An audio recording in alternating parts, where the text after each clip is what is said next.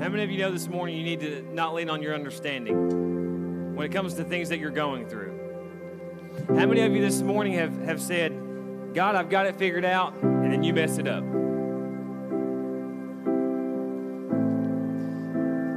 I love the part that this song is always moving to me. Certainly we should lean on our own understanding, but I love that, we're trusting this morning. For those who are seeking Jesus, if you're here this morning and you're not sure what you think about Him, or you've not been in church in a while and you're skeptical, that's okay. You're in a safe place. But I'm talking right now to those who are trusting that somehow out of our messed up lives that God is going to do something beautiful. Something beautiful in our marriage, and with our finances, in our workplace, with our education, with our dreams, with our passions. I don't understand it, honestly. Can I just make a confession to you? As I sit here under this spotlight in front of you proclaiming this, it took faith 6 years ago, trusting that God would get me here. And like Paul would say in Philippians chapter 3, I've not arrived at the place of perfection. But what I do is I'm pressing forward, trusting that God's going to make something beautiful out of this. Because listen, we are all those people. We're all those people. We're all fragile. We're all sinners. We're all messed up. I'm building y'all up this morning, aren't I? You bunch of sinners, messed up, jacked up people. But we're trusting that God's going to do something beautiful. And what that requires is for us to not think we have everything figured out, but to lean on our own understanding. What I love about God is He's a God that makes a way when it seems no way. He's the God that when you step up to the Jordan River, if He doesn't split it, it's not going to happen. But if it's in His will, He can part it. I didn't do a good job earlier during that welcome and offering. We played that little video, and some of you are probably like, that was awkward. I have no idea what that means. But we're in this series called Gifts, and what we're talking about is during the holiday season, a lot of times we will spend extravagant amounts of money and extravagant amount of time purchasing gifts for people we love, hoping that they'll love them. But what we're doing then is, in this series, trying to flip the script on that and say, hey, instead of giving gifts, let's receive what Jesus wants to give us. And this morning, one of the greatest gifts that God gives us is His Word. In fact, some of you have gathered this morning because you want to hear the Word. A lot of people in the South say, I want a preacher who preaches the Word. Now, what I don't want you to do, I'm going to explain it in time, but don't get caught up. We're going to read some Scripture. Remain standing. We're going to read some Scripture, and there may be some things that don't make sense to you, but I don't want you to get caught up when you don't understand, okay? I want you just to be open to whatever you're hearing and to receive that. There's a man by the name of Paul, and he's writing to a church in Corinth. From it, we get 1 Corinthians and 2 Corinthians, and mainly those people, they are jacked up. There's a lot of sexual sin going on. They were Gentiles, and here's the deal. There were Jews, and if you weren't a Jew, you were a Gentile. And he's writing to these people, and what he's going to be doing is discussing the difference between the Old Covenant, the Old Testament, and the New Testament. Listen, you can't see, and I'm not going to show you, but I've got cold chills all over my body right now because I believe God's going to speak. I told our volunteer service, that was up till 2:30 this morning, believing that God was going to speak to somebody. See, what I believe is this, is you've come here this morning maybe to see family, maybe because you feel like you should be here. But what if today was the day that changed your life forever? Do you believe we serve a God who can do that? Can I just be honest with you for a minute before I start screaming? Which I may do anyway. I'm just trying to get all the good stuff before I start screaming. I am so passionate about what Jesus is able to do. That's why I preach the way that I preach. Because what I realize is this may be my only Sunday, somebody with Reagan, to proclaim the gospel in a way to them that makes Jesus relevant to them. I'm so passionate about what Jesus has done in my life, I feel obligated, Nick, to express and to put out my fire. Is anybody with me? It's important enough, yeah.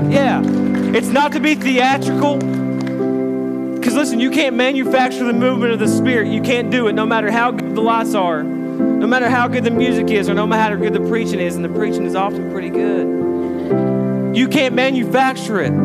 So I am passionate today. I believe every single time I take this platform, and I tell these people too, it is an honor to be up here, whether there be 50 or 500 or 5,000. It's an honor to be up here under these lights and represent Jesus' name. And I believe today that He can change somebody.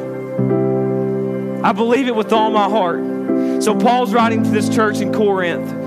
There again, we get 1 Corinthians, 2 Corinthians, and they're jacked up people. And he's talking about the difference between the Old Testament and the New Testament. And you may be thinking, if you understand anything about biblical theology, that basically a normal question would be, why is Paul going into such depth with these people who don't even know God? It's because there's good news for those who don't know Him. It will make sense in just a few minutes, or I will die trying one. Paul's writing, this is 2 Corinthians chapter 3, verse 7. Listen, the old way, the old covenant with laws etched in stone. Remember, Moses received the 10 Commandments written on stone. Can I tell you something? I can't stand. Okay, it's just a confession. It drives me crazy when people come late to church, but what I hope is this, is in just a couple minutes, somebody's going to come in here and they're going to feel like this Holy Spirit just smack them right in the face. That's what I feel like, because I feel like the Spirit's going to move this morning. With laws etched in stone, listen, the old way, the old covenant led to death. Though it began with such glory that people of Israel could not bear to look at Moses' face. Listen, for his face shone with the glory of God, even though the brightness was already fading away. Listen, when Moses went up on Mount Sinai and received the 10 Commandments from God, would you imagine that was a pretty glorious moment? Absolutely.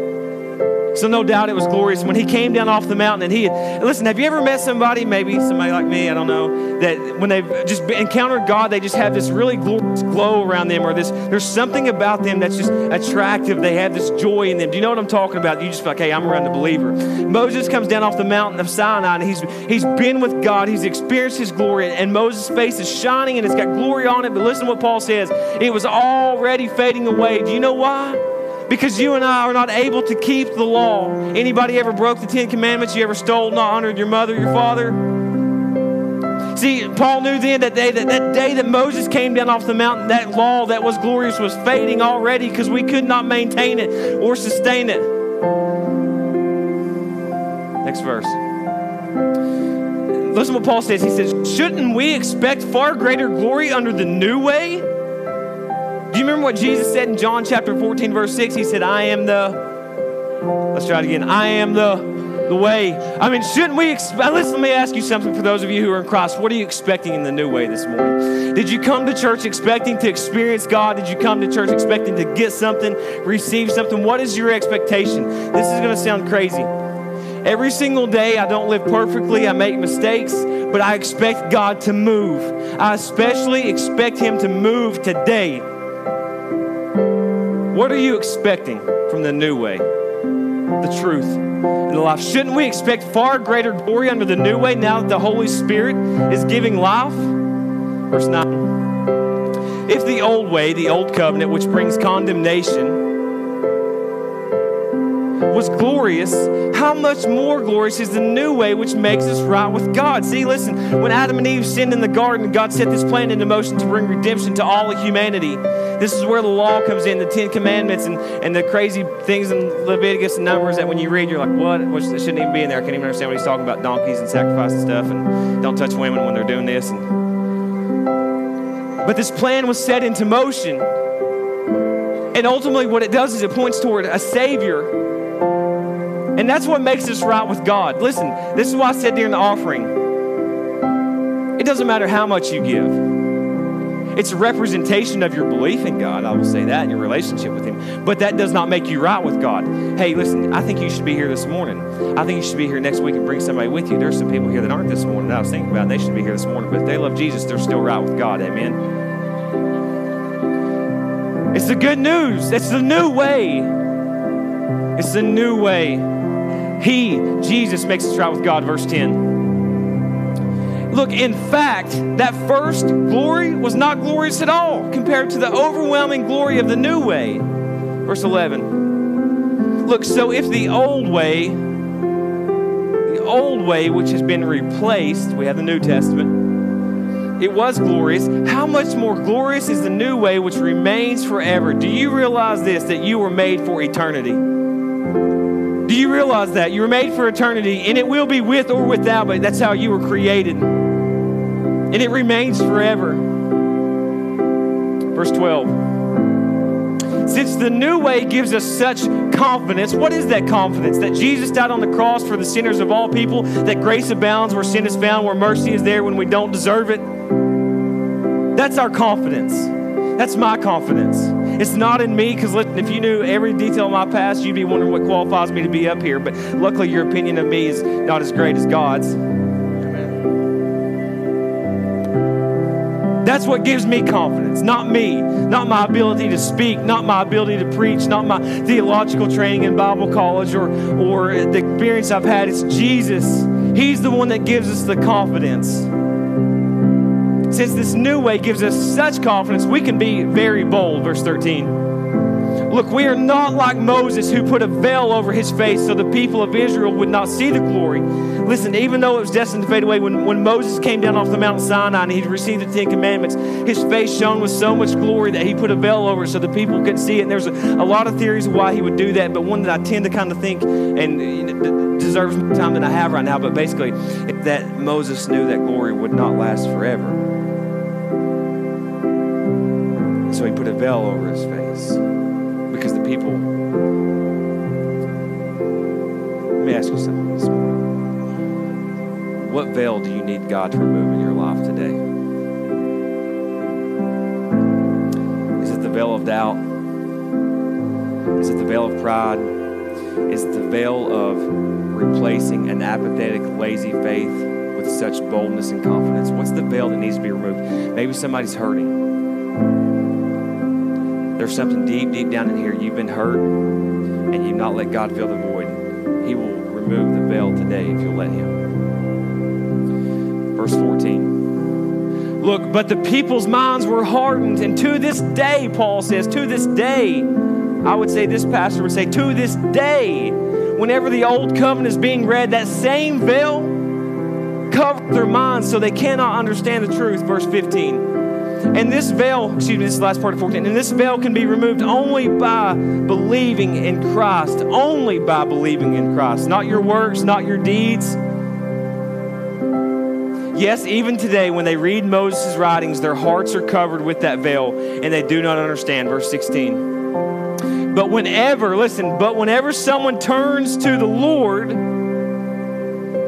that veil of pride, of doubt, of insecurity, of pain, of grief, of heartache, of lust, of addiction, of greed. But whenever someone turns to the Lord, the veil is taken away. The veil is taken away. What veil do you need removed from your life this morning? I may just jump through the roof on this next verse right here. I know what's coming. You don't. This is the main theme of the whole message. Verse 17. Paul says, listen, for the Lord is the Spirit, and wherever the Spirit of the Lord is, there's freedom. I'm preaching to somebody this morning that needs some freedom. Does anybody need freedom from something in here this morning? Are you ready to hear a word from God? I want you to look at your neighbor and say, I don't know where he's going. Let's try this again. I don't know where he's going, but you need this. You may be seated. Thank you, worship team.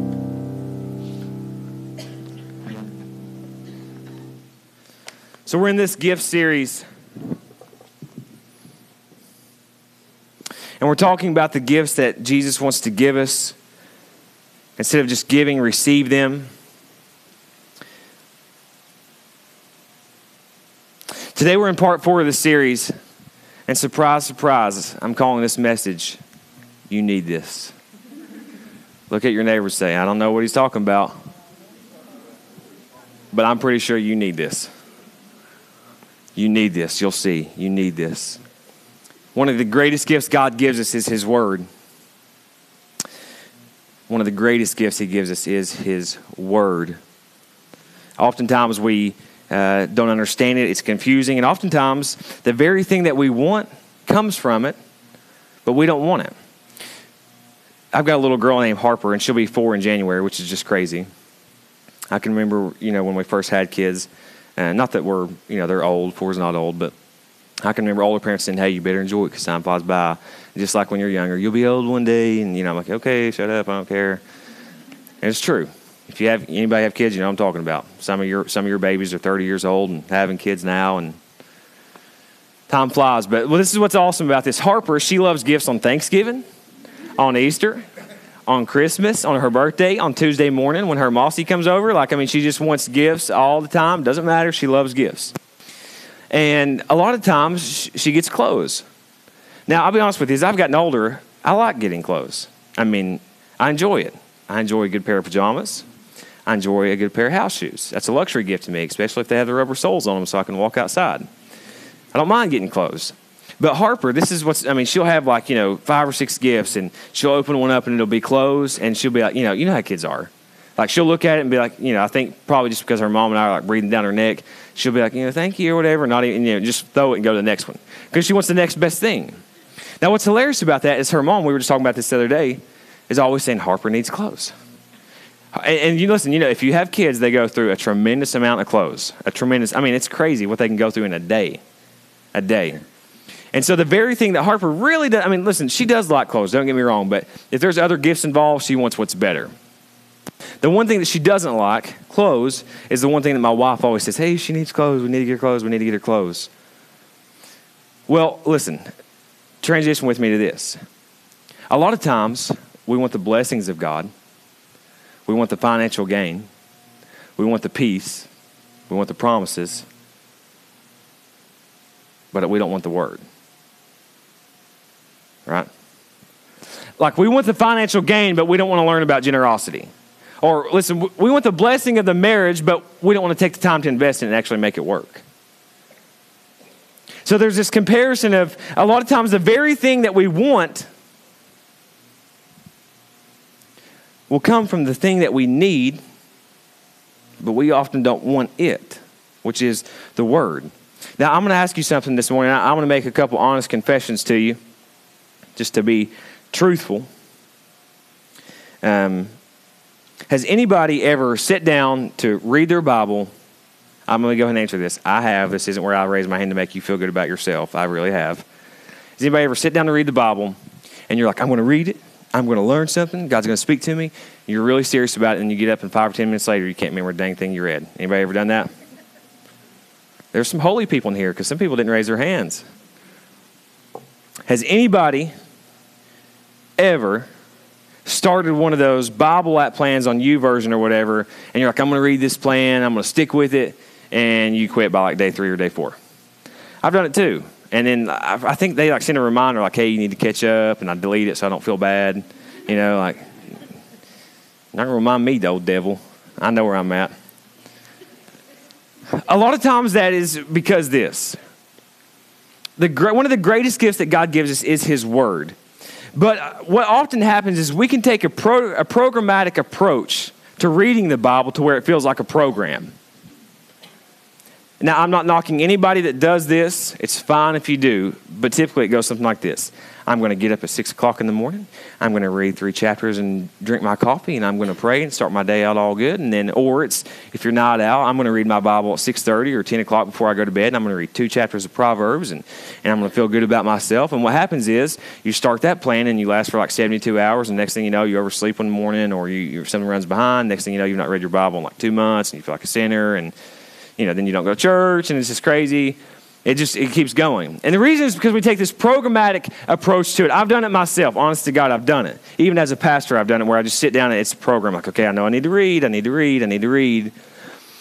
I have often and will seldom sit down to read the Bible and forget what I read. But I have never, ever forgotten a moment that I've spent with the Father.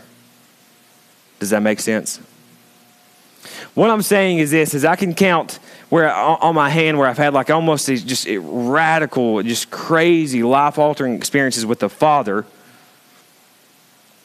Yet I can't count how many times I've sat down to read my Bible and forgot what I've read. And so what I want to impress upon you this morning is that when it comes to God's Word, it's about spending time with the Father. It's not about a program. It's about spending time with the Father. It's not about a program.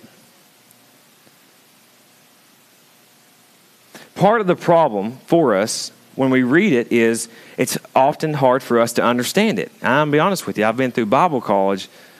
I've been in Bible college, and I don't understand everything about it. It's complex because we serve a big God.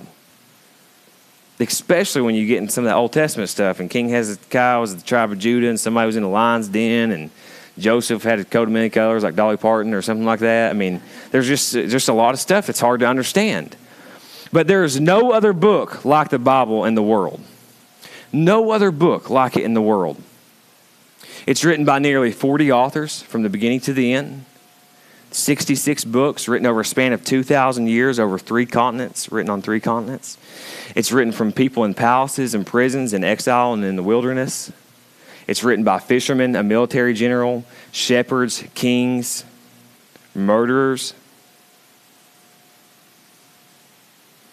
Yet there's this one common theme: Jesus.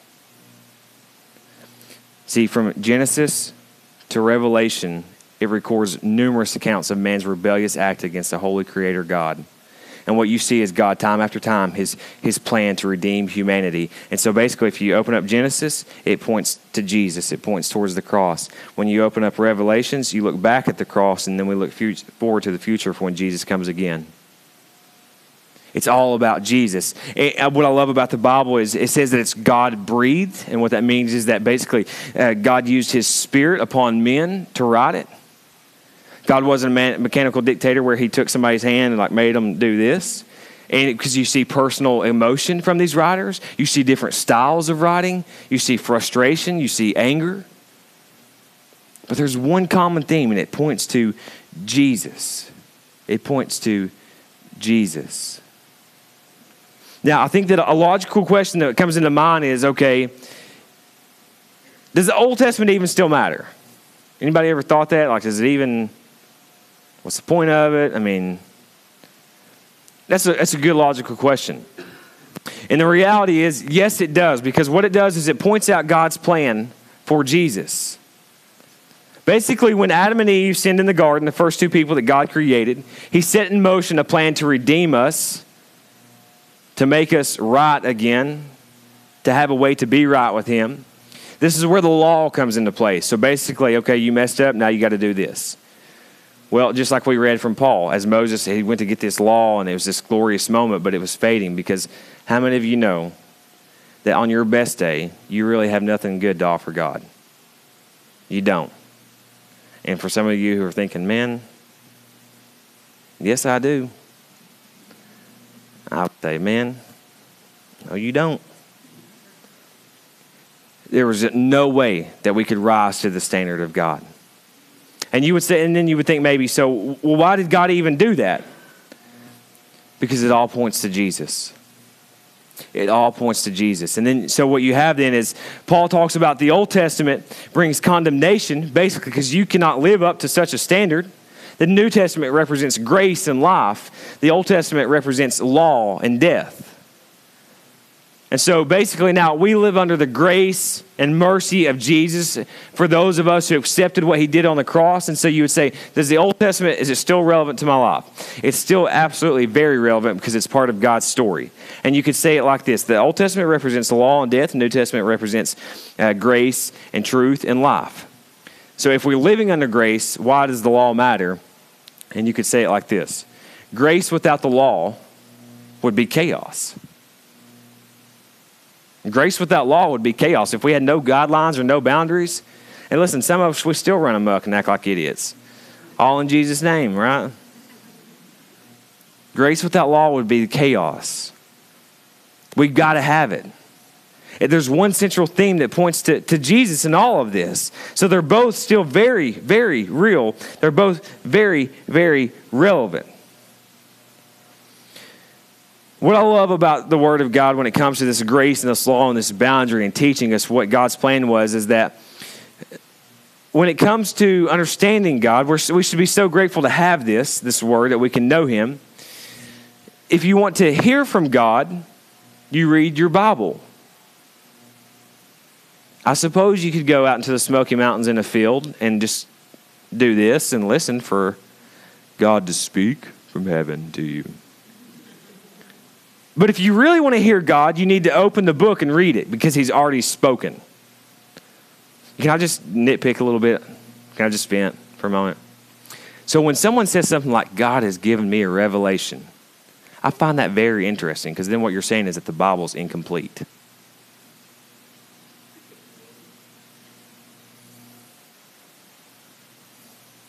Now listen, he may have revealed something to you about what he's already spoke, but you better be careful next time you hear somebody or you say, I've received a revelation.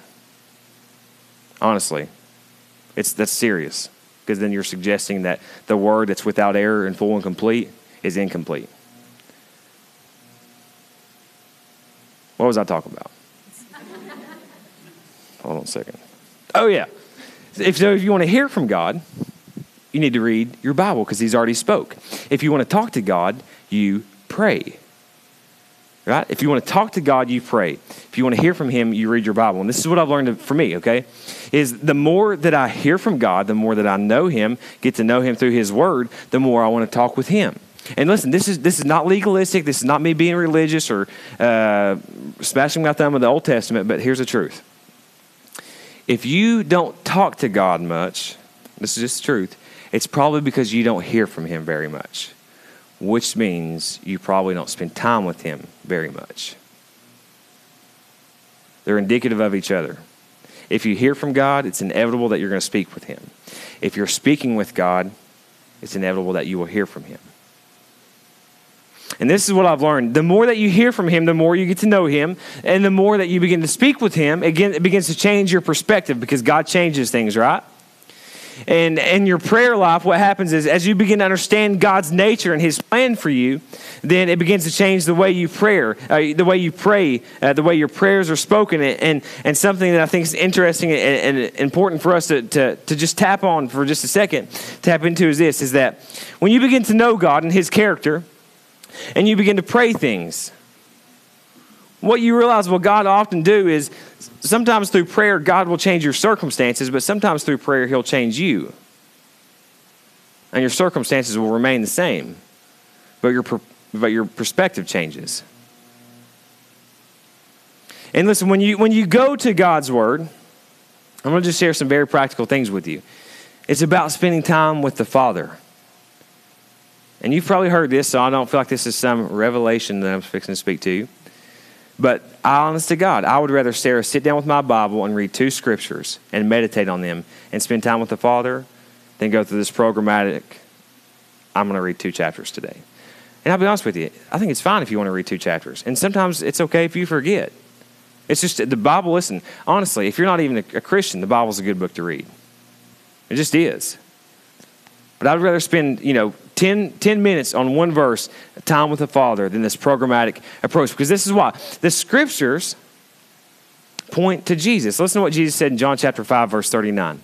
He's talking to a group of people, and he says, you search the scriptures because you think they give you eternal life. But the scriptures point to me. See, it's about spending time with the Father when you go to the Word. Right? There will be times that you learn things. There will be times that you have questions to ask. But the Word itself points to Jesus. Listen, this could be confusing if you don't hear me correctly. But the Word means nothing without Jesus. Does that make sense? The promises that you want of your life mean nothing if Jesus didn't hang from the cross and rise on the 3rd day. They all point to him. So when we read things like, blessed are those who are, mournful, for they shall inhabit the kingdom, and those blessed are those who are persecuted, and blessed are those who come to City Lights Church. I'm pretty sure he says that in there somewhere, but I'm pretty sure I saw it this morning. Those promises mean nothing if Jesus had not been resurrected and died. They point to Jesus. See, a lot of times we go to the scripture as if this is some kind of magical pill or solution. And what it contains points to Jesus. Are you with me? Some of you are like, no, dude, I'm not. It points to Jesus. Listen, this is where the glory comes into play of the New Testament then. Because it points to Jesus. Everything points to Jesus. We often get caught up in this mentality of, well, I'm just going to be honest with you. There are a lot of Christians who live a very legalistic life.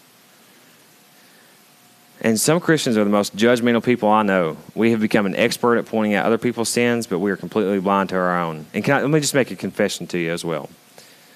Part confession. Can't tell you everything because you might post it on Facebook. A couple days ago, I began having these really, really bitter thoughts about a particular person. And they're in this room. No, I'm kidding. That'd be so awkward, wouldn't it? They're really not. And I just, honestly, you know what I mean? You're just sitting around, like something happened, you start thinking about this person, like you start thinking, I'd fight them if I saw them at Big Lots today. You know what I mean? Like I'm getting my blood pressure. I'm like thinking I'm, basically fixing to do martial arts on this person, and I hadn't even seen them in months. But if they come across my path today, it'd be their bad day, buddy. That's what I was doing. I was getting that jacked up, you know what I mean? I was letting myself go there. And I can remember like walking outside towards my garage. And because this person, honestly, they've just made some terrible decisions lately. They just have. There's no sugarcoating it. No attaboy patting them on the back. They just made some really bad decisions. And it's not my judgment. It's just the facts of life they have. And I was walking towards my garage, and I honest to goodness, I felt like the Lord just said, hey, you're doing an awful good job of pointing out his sins. And I was like, dang you, God. But it's the truth. And even in that moment, I had to think, you know what? Don't let me wander in that darkness. And I even just, Spirit, thank you for the conviction that I'm not perfect either. No one's perfect. Your sin may look like this. Yours may look like that. But we're all in need of Jesus. And so you have to be careful with this Old Testament mindset of like thumb down and you got to do this and you got to do that and you wear this. There's Errol and I, we have even family members that, they say like, we've invited them to church and they'll say something like, I just don't have, something to wear. And I'm like, listen, if you have a pair of pants and a shirt, even some flip-flops, you can come to our church. We don't really care. But there's this mentality of like the old way. Do you know what I'm talking about? And listen, there's darkness that lives in the old way. Darkness. And this is why you have to be careful about roaming in darkness, because in darkness, even your shadow leaves you there. It's a scary place to be in darkness. But the new way brings hope to those of us who have experienced it. 2 Corinthians chapter 3, verse 8. Paul says, shouldn't we expect far greater glory under the new way?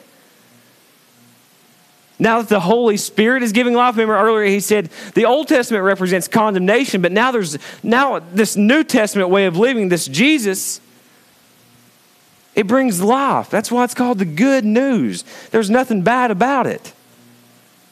Shouldn't we expect far greater glory under the new way? Listen, some of you need to begin just having the expectation that God's going to do something supernatural in your life. And here's another just little rant, if I can, for a moment. This is listen, I don't know if y'all know this, but it's very therapeutic for pastors to rant sometimes. It feels good. And then you're like, then you go home and I'll ask my wife, I can't believe I said that. Do you think they still love me? Some of you, when you leave this place, even right now, you need to ask God to start, hey, give me this boldness to expect good things. Because sometimes we just mope around. Right? And I get it. Sin gets in the way. Pain gets in the way. Life gets in the way. But he says, shouldn't we expect? It's like with intonation. A question with intonation. Like, no, actually, you should be expecting great things to happen. You should be expecting great things to happen because the Holy Spirit is giving life. Verse 9. If the old way, which brings condemnation, it was glorious, how much more glorious is this new way, which makes us right with God? And here's where I'm getting at again. The scriptures that we're talking about reading, the gift, it all points to Jesus. It's glorious. It brings glory. Jesus is the way. He is who makes us right with God.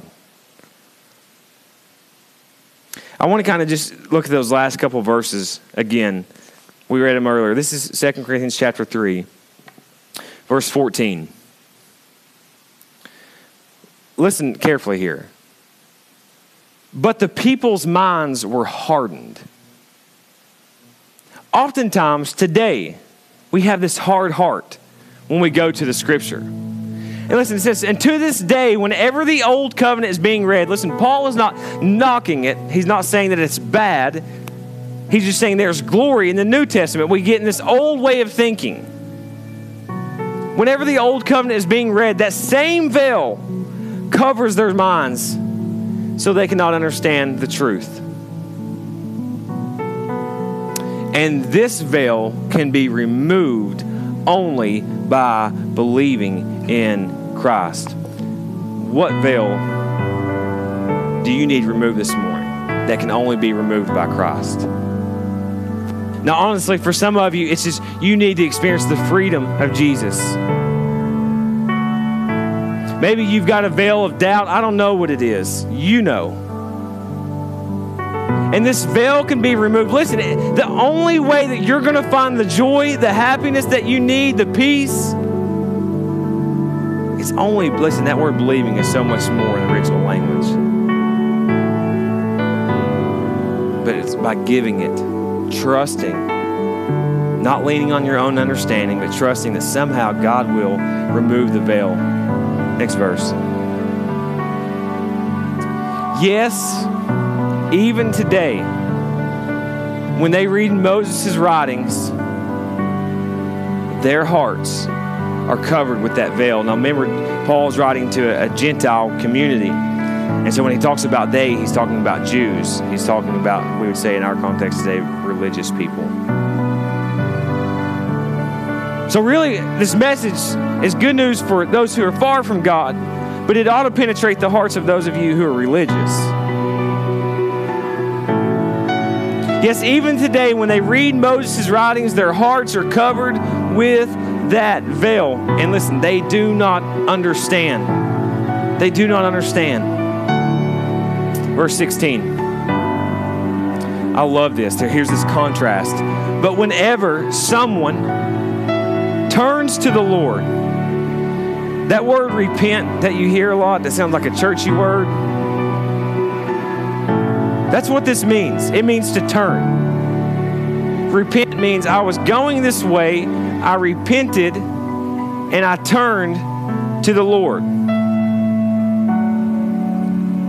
When someone does that, when you do that, your veil can be removed, and only then can it be removed. But whenever someone turns to the Lord, the veil is taken away. Verse 17. For the Lord is the Spirit, and wherever the Spirit of the Lord is, there's freedom. Listen, in the Old Testament, we hear this word called Bethel or Bethel. Jacob names this place Bethel, and it means house of the Lord or gateway to heaven. And Jacob says in this Old Testament, he says in Genesis, he says, I'm going to name this Bethel, house of God, basically, because the Lord is in this place. Now, what I love about this is the Spirit of the Lord, wherever He is, not just this place, but your workplace tomorrow morning on Monday, at school next week with finals, at home where it's broken and things are fragile. Wherever the Spirit of the Lord is, there's freedom, because that is the new way and that is the glory.